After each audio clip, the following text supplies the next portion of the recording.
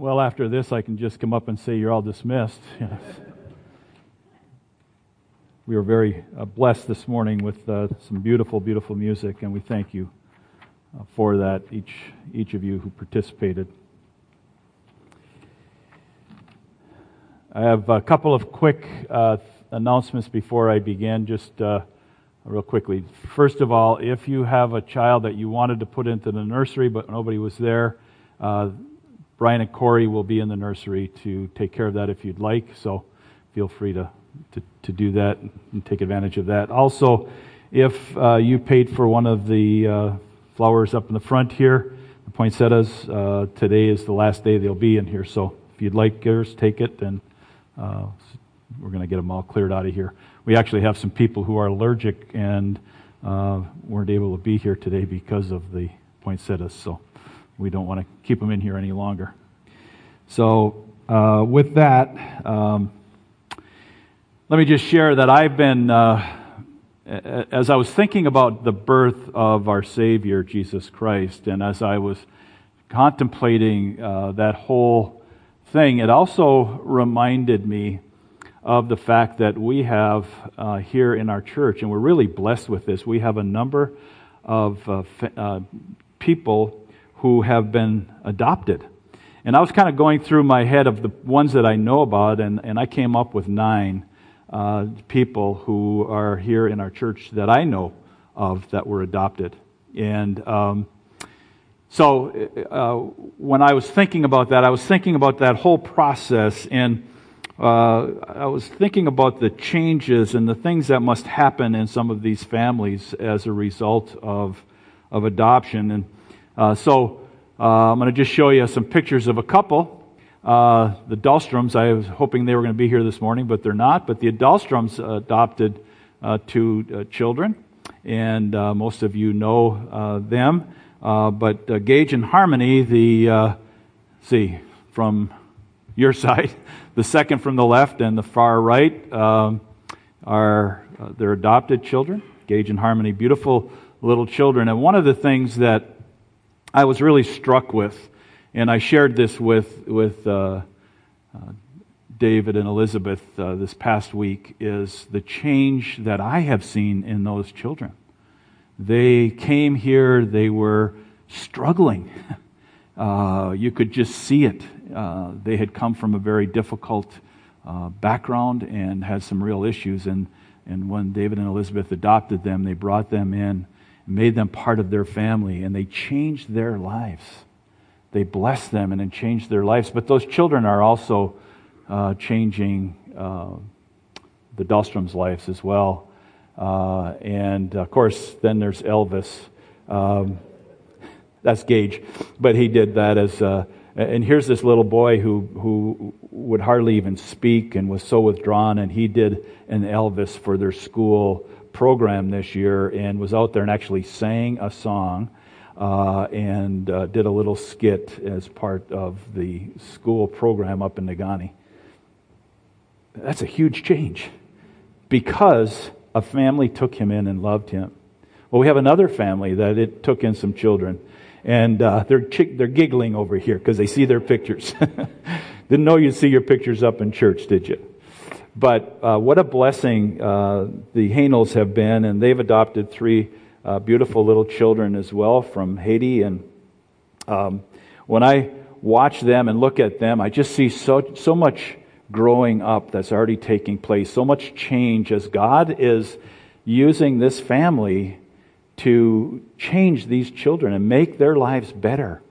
But those children are also coming in and changing and improving the lives of the Hainel family. They are a blessing. We see them come in on Monday at Awana, and they come into the church and they just light the place up because they come in with smiles, and they'll give high fives and those sorts of things. And it's just such a blessing to have Castleine and John Peter and Manuelson here in our church. And but one of the things that I was thinking about is when you have a family who adopts children, one of the things that you have to do is take them into your family completely. They have to become full members of the family. It wouldn't have been right if For instance, the Hainels had brought these 3 children in and said, okay, you have freedom to go to every room in our house except one. The one room is only for our biological children. They're only Max and Selah are allowed to go in this room. Everybody, you can go into all of the other rooms except that. Or when we're sitting down and we're enjoying a meal together, only our biological children are allowed to eat the best food, and you, as the adopted children, you only get to have the scraps that are left over. Wouldn't that be a terrible situation to be born into, to have something like that happen into a life? And one of the things that I've observed, and that's that these children are part of the family. I don't see any difference. When I look at these 3 that have only been in the family for several months now, well, they've been for longer than that, but here with us, 7 months they've been here, but they were part of the family before that. I know that's how they were viewed, but to see the change that has taken place in these children is just such an encouragement, such a blessing. To see the change that it's brought to that family is such a blessing and such an encouragement. And I think about that whenever I see them, and I think about how that change for them didn't just impact a few people, but it impacted all of them. So Kendall and Aiden and Max and Selah are part of the family, but so are these other children. They're all part of that same family. And I was thinking again some more about adoption through the week, and I was just kind of thinking through that whole process and kind of what does it mean? And I came across this definition that I thought was kind of interesting. Adoption is a process whereby a person assumes the parenting of another, usually a child, from that person's biological or legal parent or parents, and in so doing permanently transfers all rights and responsibilities along with filiation from the biological parent or parents. Filiation means descent as in from parent or the relation of one thing to another from which it is derived. So in other words, when they were adopted fully and completely. These children are Hainels. There's no difference. And when we see that and we recognize that, when we look at them, we see Hainel children. We see Dahlstrom children when they're here. And that's a real blessing. Adopted children are not brought only partially into the family, but they're brought fully into the family. Would you agree with that in your family? And that's a blessing to all that are involved. Well, it's also important for us to remember that in every family there are rules and things that take place. There are things that we set down. It doesn't matter if you're adopted or biological children. There are rules that we are expected to follow. And there are things that there are expectations that are out there. And the reality is that, you know what, it doesn't matter who we are. We're all going to mess up from time to time, and we're going to say or do something that causes a difficulty, that creates an issue within the family.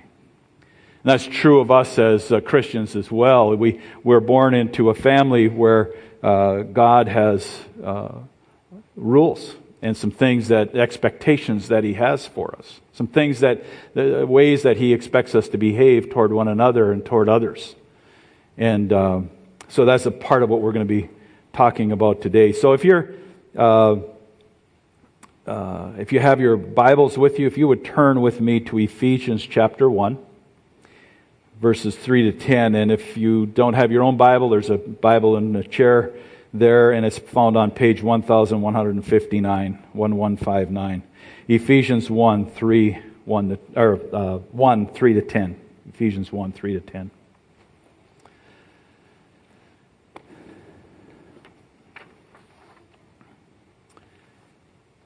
And I'm reading from the ESV. Blessed be the God and Father of our Lord Jesus Christ, who has blessed us in Christ with every spiritual blessing in the heavenly places, even as He chose us in Him before the foundation of the world, that we should be holy and blameless before Him. He predestined us for adoption to Himself as sons through Jesus Christ, according to the purpose of His will, to the praise of His glorious grace, with which He has blessed us in the Beloved, that being Jesus Christ. In Him we have redemption through His blood and the forgiveness of our trespasses, according to the riches of His grace, which He lavished upon us in all wisdom and insight, making known to us the mystery of His will according to His purpose, which He set forth in Christ, as a plan for the fullness of time to unite all things in Him, things in heaven and things on earth. And so I was again thinking about the whole thing of adoption and the fact that we are adopted as Christians into the family of God. And what does that mean for us? What are some of the things that are laid out in here? So when we're adopted into the family of God, we receive every spiritual blessing in heaven. Now, there's a couple of ways interpreting that, but this could be our future blessing. But we also receive blessing now, don't we? We have many blessings that are given to us here and now, but we also have treasures or blessings being stored up for us in heaven, and that are waiting for us. And we also have presented to God as holy and blameless because of the purification by Christ's blood. Think about that. Do you see yourself as holy and blameless? You know, when I read scripture that says, "Be holy, for I am holy," and I think, oh man, God, I am so far from holy. I am so far from blameless. I can't even understand why you would ask me to be that. I recognize who I am. I look at myself in the mirror. I see who I am. But you see, because of what Jesus Christ did for us, when He died on that cross, when He brought us His redemption, cleaned us up and made us pure, in God's sight, because of the blood of Jesus Christ, He sees us as holy and blameless if we've trusted Jesus Christ as our Lord and Savior. That's a hard concept for us to get our minds around fully, isn't it? Because we know that we're far short of holy and blameless. But God can't look upon sin and evil. And so He sent His Son Jesus, who died on the cross for us, to bring us salvation and make us pure and holy and clean. And so when the accuser says, well, look at what Pastor Hank did this week, Jesus steps forward and says, yeah, but I died for that. My blood has made him pure and clean. So in God's sight, that's how we're seen. I remember a man who led a Bible study that I was in as a very young Christian. And there was a number of us that went through. We were all pretty new Christians. And Bill Brondike will remember this. But he used to often say, you know, it's like being in a court. And for me, that was being a former police officer, you know, it was a great example. It's like being in court, and the prosecutor stands up in court and he says, do you know what Hank Steed did this week? And Jesus stands up and He says, I died for Hank Steed. His blood, my blood has washed him clean and white. He's pure. And God says, not guilty. Not because of me, but because of Jesus Christ. And that's the privilege that we have as being the adopted children of Jesus Christ. That's how we're seen, as holy and blameless. Our adoption is the result of God's love. Again, it's not something that we can do on our own. You know, the Hanels weren't contacted by those three beautiful little children and said, hey, come and adopt us, come and adopt us. The Hanels, the whole family made that decision that we will go and adopt those children. We're going to bring them in as part of our family. And that's what God has done. Out of His great and marvelous and amazing love, He has adopted us into His family. That's a lot of love. We are adopted as sons and daughters through Jesus. We are not partial children. We are fully His children. You know, there are some people who sometimes feel like, well, I'm not really a part of the family, or I've got this, or I've got that. I know I've done these things. But when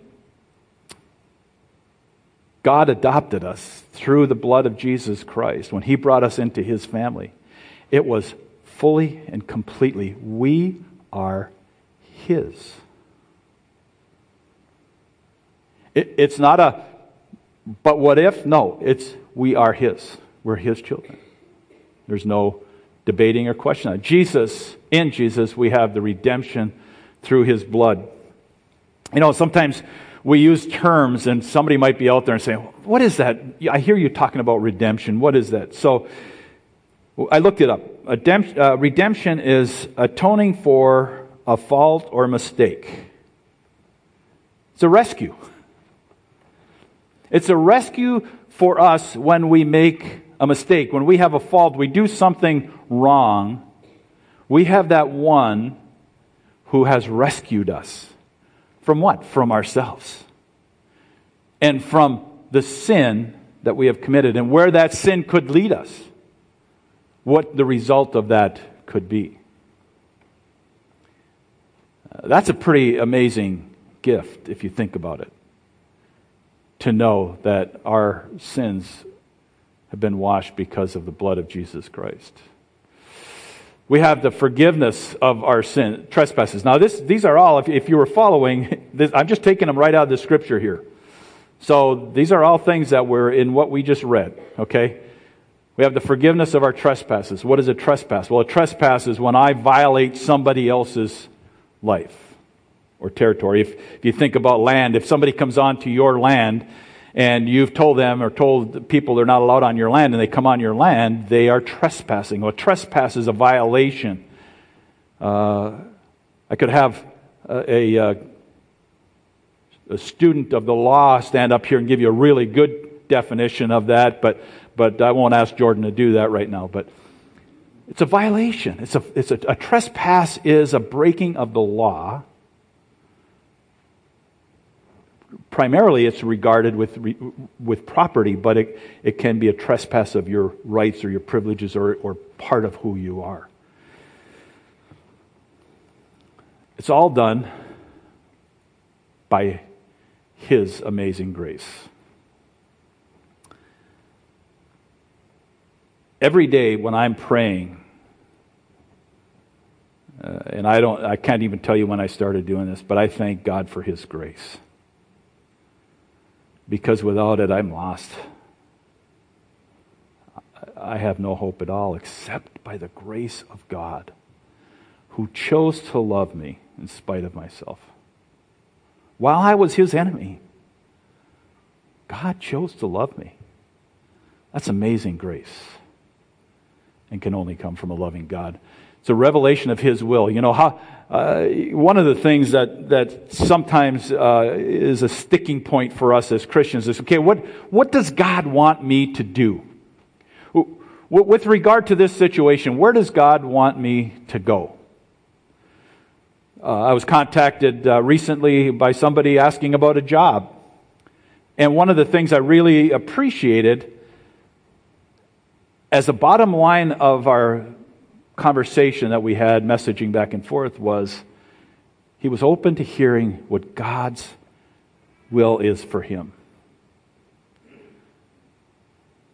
You know, sometimes most of you have heard my testimony of how I came to be on the pastoral staff here and the process that was involved with that. Sometimes finding out God's will can be difficult and painful, and it takes a while. You know, I shared with you before, but I went through I had 26 years on the police department. I loved every minute. I loved being a police officer. My identity was a police officer. When I thought of myself, that's who I was.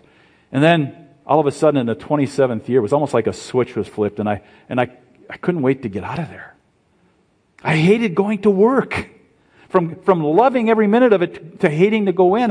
I would have conversations with the chief about, how he had messed this up or done that. I'd have conversations about the different people and things that they were doing. And I was just like, I got to get out of here. And it took a while, but eventually God revealed His will. And it was affirmed by Pastor Bob Donaldson when I mentioned it to him, and it was affirmed by Ann when she and I began praying about it. It was affirmed by our elder board, who unanimously 100% said yes, by this church when the church voted. Baptist churches never vote 100% yes. They voted 100% yes for that. It took some doing, but that was God's will for me at that time. I believe and I pray that it was also the will of God for this church. Now, we're blessed with Pastor Brian as our senior pastor, but for this season, I'm here trying to help out as well and be a part of the ministry team, because that's God's will for me. But when you're going through that process, it can be pretty difficult sometimes. What is it that God is doing here? Why is God doing this? And it takes some doing. And then we're going to be united with Him in heaven for eternity. That's what the Scripture said here. Verse 10, as a plan for the fullness of time to unite all things in Him, things in heaven and things on earth. We will be united with God in heaven for eternity if we've trusted Jesus Christ as our Lord and Savior. Do you notice in Scripture, it doesn't have a question mark there? Do you notice that it's maybe, not maybe? It's not, if this and if that. No, it's God's will that we, through the belief in Jesus Christ as our Savior, we will inherit eternal life to be spent in heaven with Him.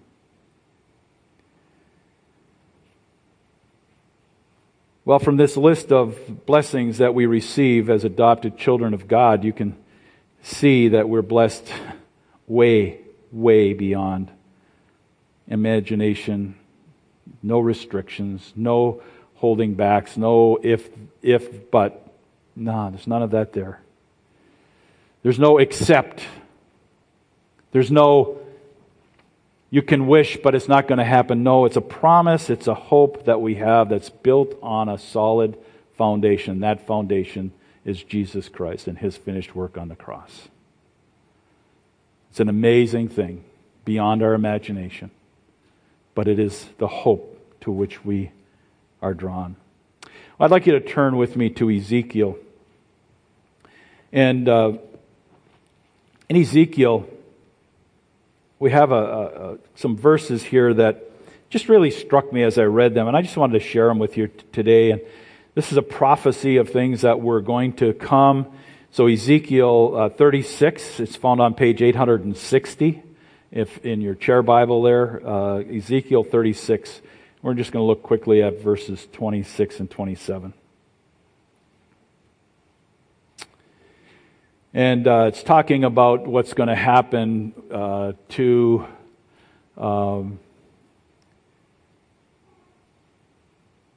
the people of Israel, but I believe it applies to the people who have trusted Jesus Christ as their Savior as well. It says this, "And I will give you a new heart and a new spirit. And a new spirit I will put within you. And I will remove the heart of stone from your flesh and give you a heart of flesh. And I will put my spirit within you and cause you to walk in my statutes and be careful to obey my rules." Well, again, if you notice, it's not something that we do. Did you pick that up? That I will do these things. God is speaking through Ezekiel, and He's saying, I am going to do these things for you. So if we're part of the family of God, then we will receive a new heart.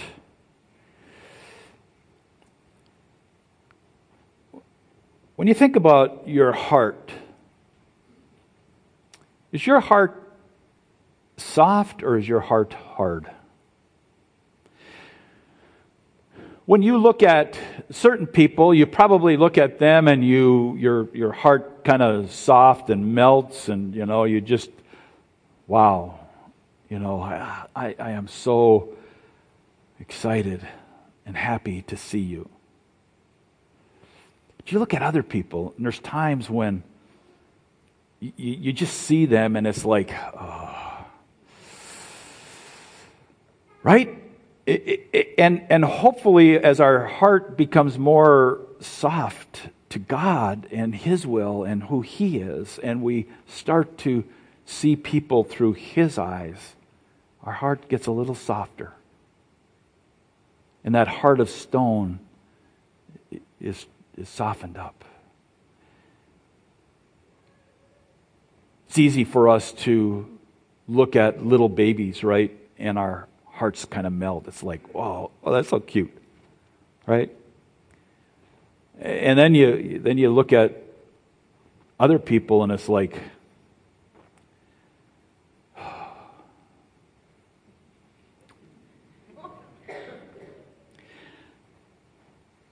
now I know that's none of you, that's just me, but there have been times when that's how it's felt, right?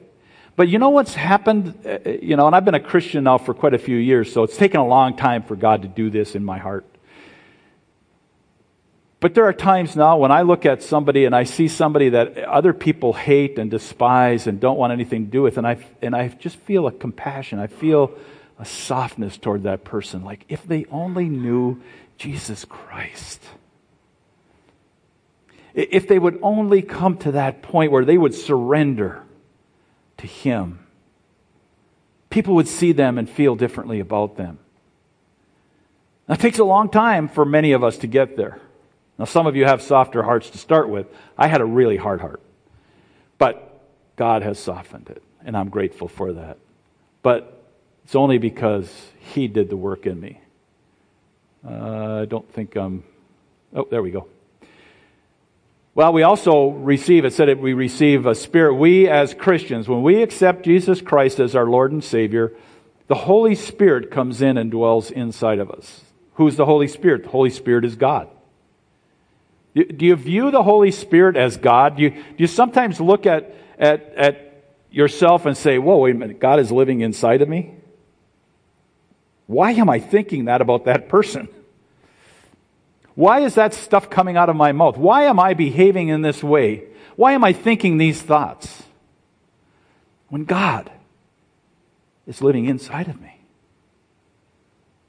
I have His Holy Spirit dwelling inside of me. So He changed the heart of stone to a heart of flesh. I already talked about that when we got the new heart. He gave us the rules that are in Scripture.